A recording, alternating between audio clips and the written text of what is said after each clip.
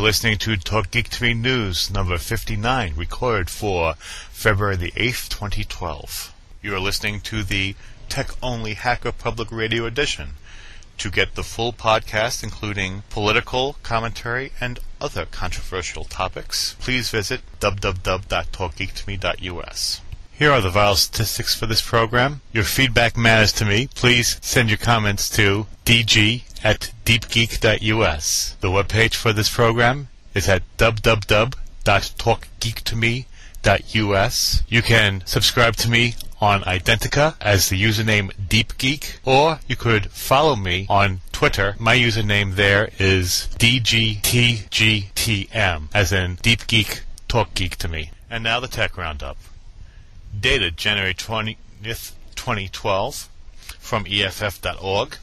ACLU and EFF to appeal secrecy ruling in Twitter WikiLeaks case. Richmond, Virginia.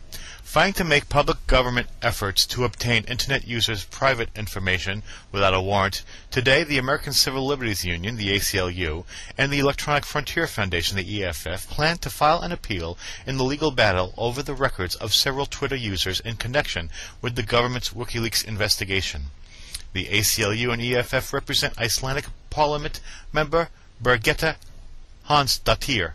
The appeal, filed jointly with other Twitter users, Jacob Appelbaum and Rob Gongrip, and challenges U.S. District Court Liam O'Grady's November decision refusing to unseal or publicly list all orders that may have been sent to companies other than Twitter and any related motions and court orders. Quote, "These people want to try to protect their privacy and their First Amendment rights, and the government should not be able to prevent that by hiding court records. Our courts are public. Secret court orders and secret court dockets should not be permitted except in extraordinary circumstances," said Aidan Fine, staff attorney with the ACLU Speech, Privacy and Technology Project. This case is just one example of the unfortunate recent trend to make our court processes less open and transparent. In light of the district court's denial of stay, Hansdottir and the other Twitter users involved in the case did not appeal the judge's decision requiring Twitter to turn over their records. Attorneys for Hansdottir and Fine of the ACLU, Rebecca Glenberg of the ACLU of Virginia, and Cindy Cohen, Lee Tien, and Marcia Hoffman of EFF. The motions were joined by attorneys from the law firm Kecker and Van Nest LLP and the law office of John D. Klein on behalf of Jacob Appelbaum and Ron Gongrip, respectively, as well as local counsel in Virginia. Editorial comment. After the ruling, the Icelandic Member of Parliament, Ms. Birgitta Hansdottir, broke silence on the matter of this case, so I included in the other headlines section links to her blog entry about it, as well as a link to a Radio Netherlands International English podcast that includes an interview with her. From EFF.org, dated January 28, 2012, by Gillian C. Ork, the right to anonymity is a matter of privacy. Throughout history, there have been a number of reasons why individuals have taken to writing or producing art under a pseudonym. In the 18th century, James Madison, Alexander Hamilton, and John Jay took on the pseudonym Publius to publish the Federalist Papers. In 19th century England, pseudonyms allowed women, like the Bronte sisters, who initially published under Currer, Ellis, and Acton Bell, to be taken seriously as writers. Today, pseudonyms continue to serve a range of individuals, and for a variety of reasons. At EFF, we view anonymity as both a matter of free speech and privacy, but in light of the International Privacy Day, January 28th, this piece will focus mainly on the latter, including at the ways in which the right to anonymity or pseudonymity is truly a matter of privacy. Human beings are complex creatures with multiple interests. As such, many professionals use pseudonyms online to keep their employment separate from their personal life. One example of this is the Guardian columnist Girl Scientist, spelled G-R-R-L, who, upon discovering her Google Plus account had been deleted for violating their common name policy, penned a piece explaining her need for privacy. Another example is prominent Moroccan blogger Hisham Kribchi, who has explained his use of a pseudonym, stating, quote, When I first started blogging, I wanted my identity to remain secret because I didn't want my online activity to interfere with my professional life. I wanted to keep both as separate as possible. I also wanted to use a fake name because I wrote about politics and I was critical of my own government. A pseudonym would shield me and my family from personal attacks. I wanted to have a comfortable space to express myself freely without having to worry about the police when I visit my family back in Morocco." Unquote. Although Kripke's reasoning is twofold, his primary concern, even stronger than his need for protection from his government, was keeping his online life separate from his employment. Even Wael Ghonim, the now famous Egyptian who helped launch a revolution, conducted his activism under a pseudonym, not to protect himself from the Egyptian government, but rather because he was an employee of Google and wanted to maintain an air of neutrality. In 2008, an Alaskan blogger known as Alaska Muckraker, or AKM, rose to fame for her vocal criticism of fellow Alaskan and then McCain running mate Sarah Palin. Later, after inveighing against a rude email sent to constituents by Alaska State Representative Mike Dugan, AKM was outed by Dugan, who wrote that his, quote, own theory about public process is you can say what you want as long as you are willing to stand behind it using your real name, unquote. AKM, a blogger decidedly committing an act of journalism, could have had any number of reasons to remain anonymous, as she later wrote, quote, "I might be a state employee. I might not want my children to get grief at school. I might be fleeing from an ex-partner who was abusive and would rather he not know where I am. My family might not want to talk to me anymore. I might alienate my best friend. Maybe I don't feel like having a brick thrown through my window. Maybe my spouse might work for the Palin administration. Maybe I'd rather people not know where I live or where I work. Or none of those things may be true. None of my readers nor Mike Dugan had any idea what my personal circumstances might be." Unquote. Though Dugan claimed that AKM gave up her right to anonymity when her blog began influencing public policy, he's wrong. In the United States, the right to anonymity is protected by the First Amendment and must remain so, to ensure both the free expression and privacy rights of citizens. Similarly, in 2009, Ed Whelans, a former official with the Department of Justice, outed anonymous blogger John Blevins, a professor at the South Texas College of Law, in the National Review, calling him irresponsible and a coward. Blevins took the fall gracefully, later explaining why he had chosen to blog under a pseudonym. Unlike Kripke, Blevins' reasons were numerous. He feared losing tenure and legal clients, but he also feared putting the jobs of family members in the political space at risk. A friend of mine, let's call him Joe, is the sibling of a famous celebrity, but while he's very proud of his sibling, Joe learned early on that not everyone has his best interests at heart. Therefore, Joe devised a pseudonym to use online in order to protect the privacy of himself and his family.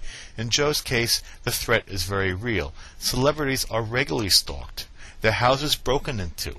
His pseudonym keeps him feeling normal in his online interactions, while simultaneously protecting his sibling and the rest of his family from invasions of privacy. Anonymity and pseudonymity may seem increasingly difficult to achieve online. Not only do companies like Facebook restrict your right to use a pseudonym, but even when you do think you're anonymous, you might not be, as blogger Rosemary Port found in 2009 after Google turned over her name in response to a court order. While we should continue to fight for our privacy under the law, the best thing we can do as users who value their right to anonymity is to use tools like Tor. Anonymous bloggers can use Global Voices Advocacy's online guide to blogging anonymously with WordPress and Tor. And all internet users should educate themselves about what is and isn't private on their online accounts and profiles. From torrentfreak.com by Enigmix, dated January 20th, 2012. Mega Upload. What made it a rogue site worthy of destruction? File hosting services all around the world will have looked on in horror yesterday as Mega Upload, one of the world's largest cyberlocker services, was taken apart by the FBI. Foreign citizens were arrested in foreign lands and at least $50 million in assets seized. So what exactly prompted this action? Torrent Freak read every word of the 72-page indictment so you don't have to, and we were surprised by its contents. Yesterday, a massive operation took down Mega Upload, one of the world's leading file storage services and one of the world's biggest sites, period. While the timing came as a huge post-SOPA protest surprise, the fact that the site was targeted was not. For many months there have been rumblings behind the scenes that something might be done about Mega Upload. Nevertheless, the manner in which the action was taken and the language used by the authorities in doing so was utterly unprecedented. So the key question this morning is this: what made Mega Upload a rogue site which deserved to be completely dismantled and its key staff arrested? The answers lie in the 72-page indictment and show just how the authorities, with the massive assistance of the MPAA no doubt, framed Mega's activities in such a way as to strip it of any protection under the DMCA.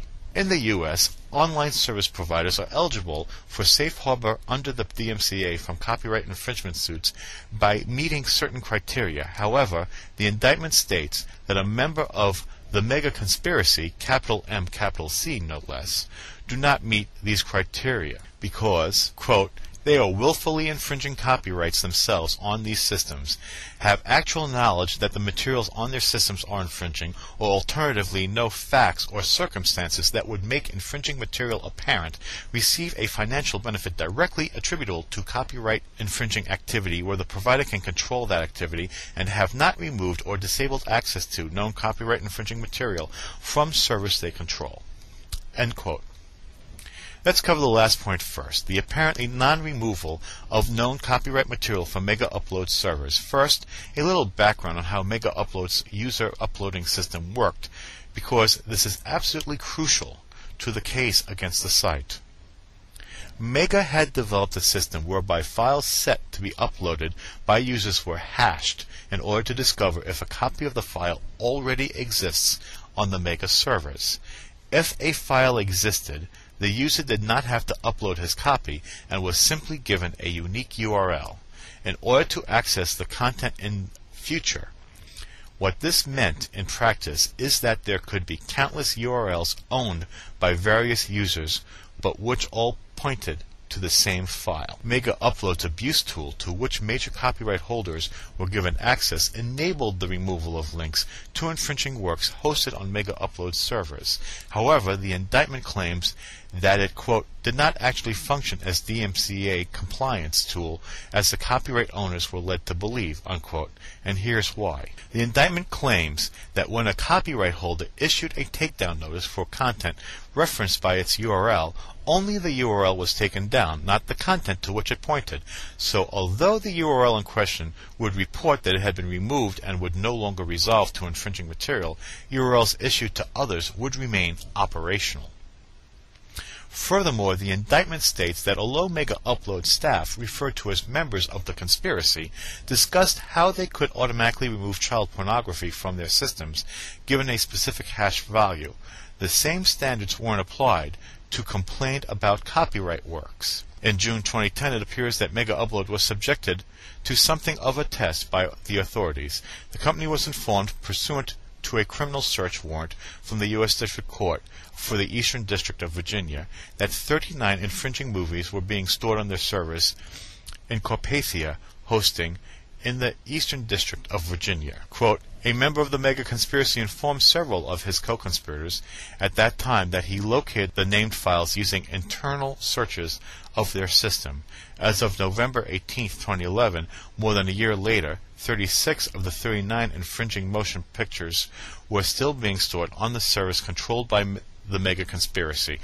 Unquote, the indictment reads. The paperwork goes on to accuse Mega Upload of running a program between September 2005 and July 2011 which rewarded users for uploading infringing material. A citation from an internal Mega Upload email from February 2007 titled Reward Payments claims to show that at least 2 key staff members knew that cash payments were being paid to users who uploaded infringing material, including, quote, full popular DVD rips, unquote, and software with key generators, wares, unquote.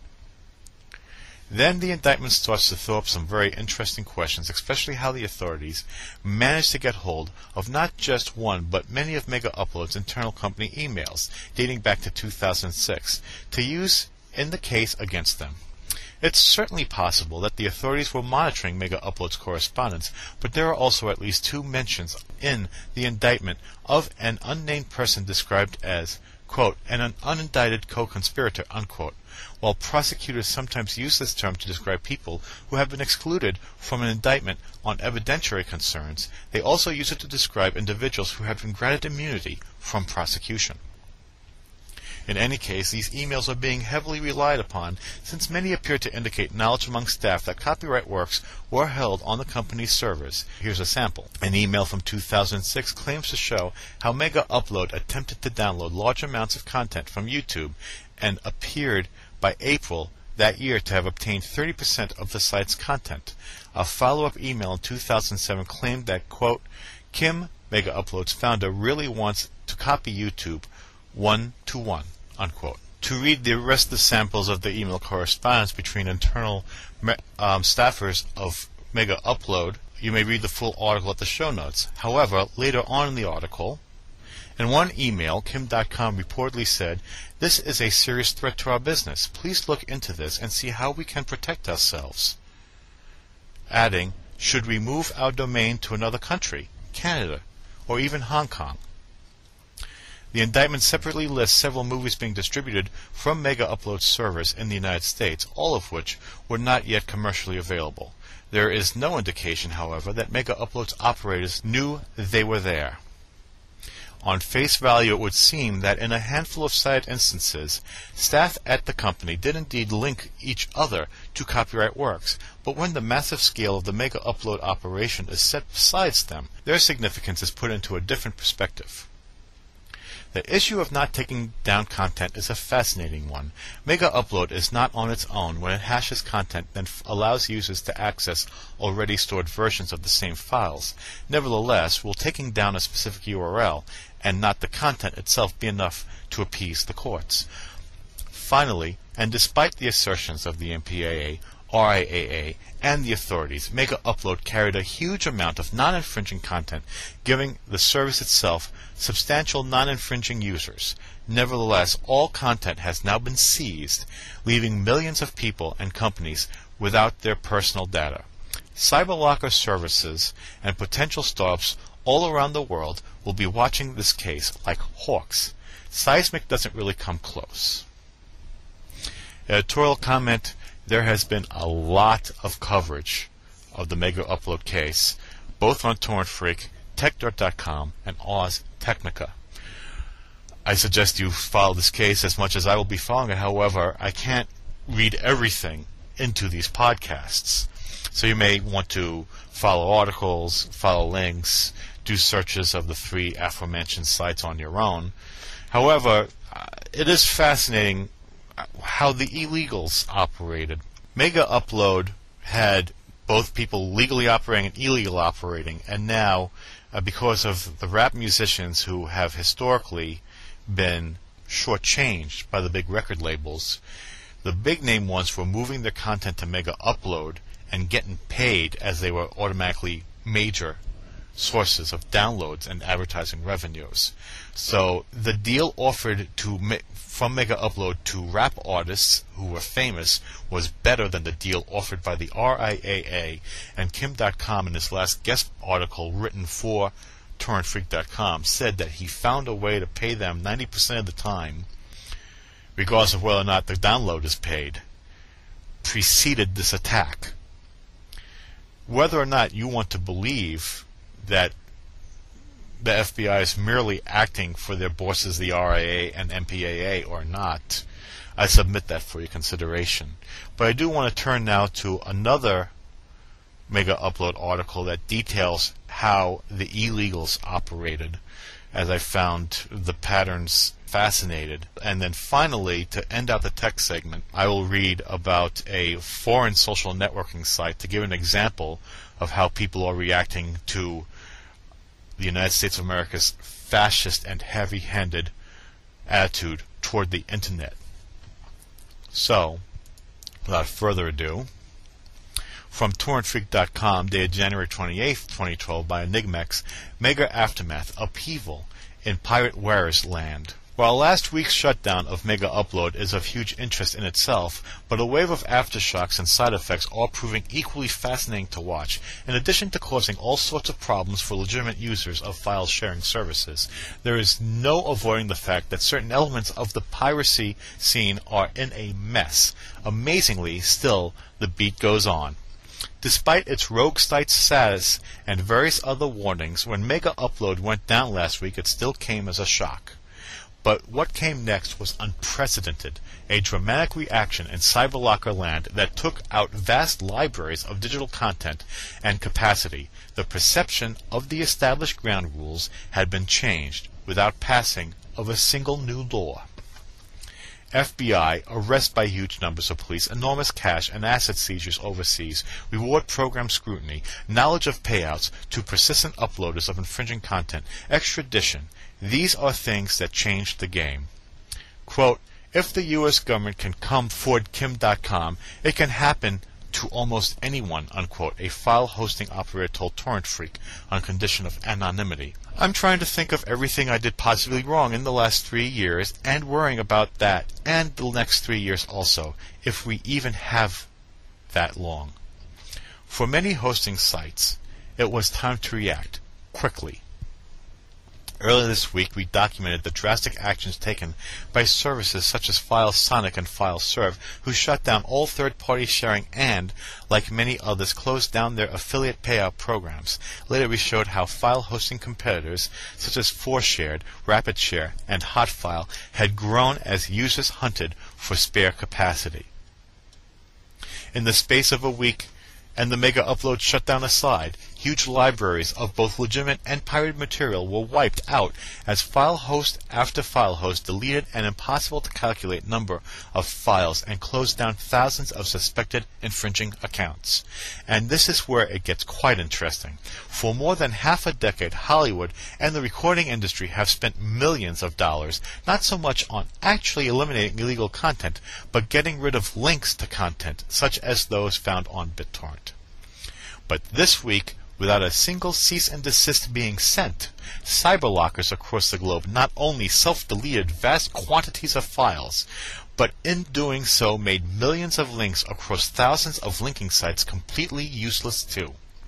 For the operators of these linking sites and their uploaders, this week has been very hard work indeed. For some sites it was all too much, and the shutters have simply come down. The problem, it seems, is money. While there is money to be made in torrent sites, the content sharers there are largely altruistic. The cyberlocker scene is more complex and incestuous, with revenue being generated in a handful of basic ways on both legal and illegal content. Through reward programs, uploaders get paid on the number of times people subsequently download content.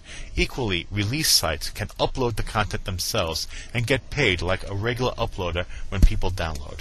Reward programs are important for cyberlockers too, since they attract customers away from competitors and also give them an incentive to supply content. Release sites and wares forums send users to cyberlockers to get content, and when they get there, they are faced with a choice. Download a little, relatively slowly but for free, or pay for a premium account and get lots as quickly as possible. In many cases, choosing the first option means that cyberlockers also make more money from advertising. While various sites shut their rewards programs this week, those uploading purely for the money were hit hard. In fact, many who had cash mounting up in their accounts lost it all. Some cyberlockers simply kept the accrued money, while the victims were livid. Those who hate financially motivated sharing commented that justice had been served. But while it's clear that some uploaders, often young and in less well-off countries, are sharing small time for a few bucks, for some the reward payouts are more important. For many release sites, those rewards pay the server bills. Quote, we needed the payout, and when file host name redacted on request shut down sharing, we were all but finished, unquote, one admin of a release site told Torrent Freak. Quote, 90% of our content was hosted there. Then they deleted all our files and close the account. They won't even speak with us about it. A whole year's work gone. We shut at the end of the month," unquote. But like worker ants whose nest has just been smashed apart by angry humans, others are utterly unfazed and just want to know which hosts are still paying out. Despite the climate of fear, quite a few hosts say they are, and it's evident from the links being posted on release blogs that the Upload for Cash crew have noticed them quickly. Things, however, are still in a state of flux. Some of the file hosts still paying out appear to be offering tiered reward systems, with just about every country in the world getting a reasonable deal, but with the United States right at the very bottom. Another interesting rumor, which at the time of writing we have been unable to confirm, is that one of the file hosts who banned third-party downloads earlier this week is now re-enabling them. This is something to look out for. Without third-party links being operational, users are extremely unlikely to sign up for a premium account, and this is where the cyberlockers can make good money. So finally, one has to ask whether the mega upload shutdown has damaged the internet piracy infrastructure. Providing an answer is not easy. The amount of material coming online has not really reduced. Content feeding from the scene is business as usual. Torrent sites are watching on closely, but the public ones tend not to host content. Their users do. Cyberlockers are in a mess, but already recovering. Release sites are continuing, albeit with a reduced number of multiple links to the same content. Perhaps the best test is whether it's now very hard or impossible to find and download popular content.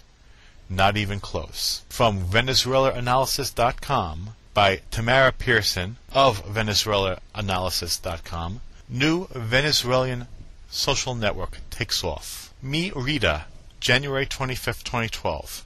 The new Venezuela social network, called Plaxed, which allows streams of short posts, 200 characters, as well as event invitation polls and questions, was created as an alternative site so that the files or personal details found on the network, quote, aren't blocked, erased, or followed, unquote, by U.S. laws, said its creator, Cesar Cotes, a systems engineering student. The idea for a website began 1.5 years ago, but was on trial a long time. Quote, then the project became a success. We had 10,000 people register in just one day, which collapsed our servers, unquote, Cotes said. Quote, we want a social network specifically for Venezuela, for phones and desktops, and that is completely free. Anyone can create a social network, be it for personal use or business, unquote, Cotes said. Plaxed is still under development, based on the freeware status net.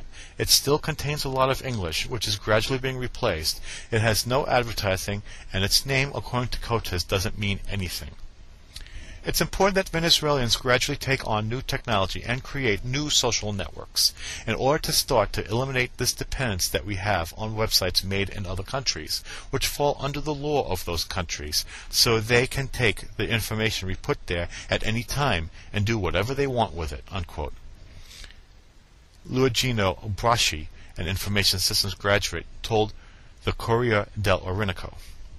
Cotes explained that Venezuelans could take Plaxed to court should it do something untoward with its information it has, because it falls under Venezuelan laws, where they could not do that in the case of other social networks like Facebook or Twitter. Social networking in Venezuela has experienced growth in recent years in Venezuela, as internet usage has risen 40%, while President Hugo Chávez's Twitter account has the most followers in the country. According to a report by Tendencias Digitales, Venezuela is third in Latin America for social networking media use, with 30% of internet users registering on Facebook and 21% on Twitter. Last year, the United Nations Institute, UNESCO, awarded Venezuela's info centers the King Hamid bin Isa Al Khalifa Prize for their work in providing free internet access as well as training, especially to people who were previously excluded due to poverty or location. In 2010, there were 668 info centers, and since then many more have been built. Other headlines in the news: My Twitter case and thought crime. This is Brigitte Hansdottir's official blog post entry on the Twitter case. The state we're in, Freedom's Road. This is the English podcast from Radio Netherlands International that features the interview with Brigitte Honstetter. News from HavanaTimes.org, allgov.com, and DissidentVoice.org, used under arranged permission. News from EFF.org and TorrentFreak.com, used under permission of the Creative Commons by Attribution license. News from WLCentral.org and PeoplesWorld.org, used under permission of the Creative Commons by Attribution Non-Commercial, No Derivatives license. News from VenezuelaAnalysis.com is copyleft.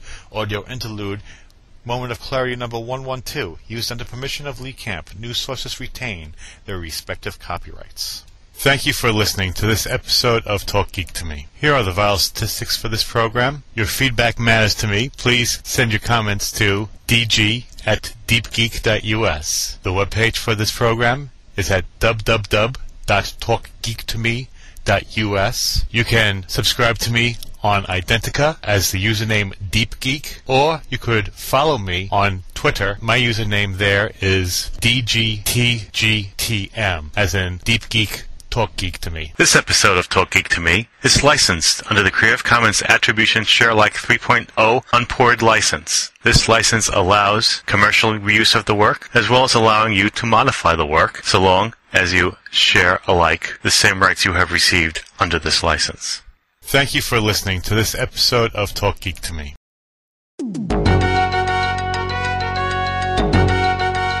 You have been listening to Hacker Public Radio at hackerpublicradio.org. We are a community podcast network that releases shows every weekday, Monday through Friday. Today's show, like all our shows, was contributed by a HPR listener like yourself. If you ever considered recording a podcast, then visit our website to find out how easy it really is. Hacker Public Radio was founded by the Digital Dog Pound and the Infonomicon Computer Club. HPR is funded by the Binary Revolution at binrev.com. All BinRev projects are proudly sponsored by Lunar Pages. From shared hosting to custom private clouds, go to lunarpages.com for all your hosting needs. Unless otherwise stated, today's show is released under a Creative Commons Attribution Share Alike 3.0 license.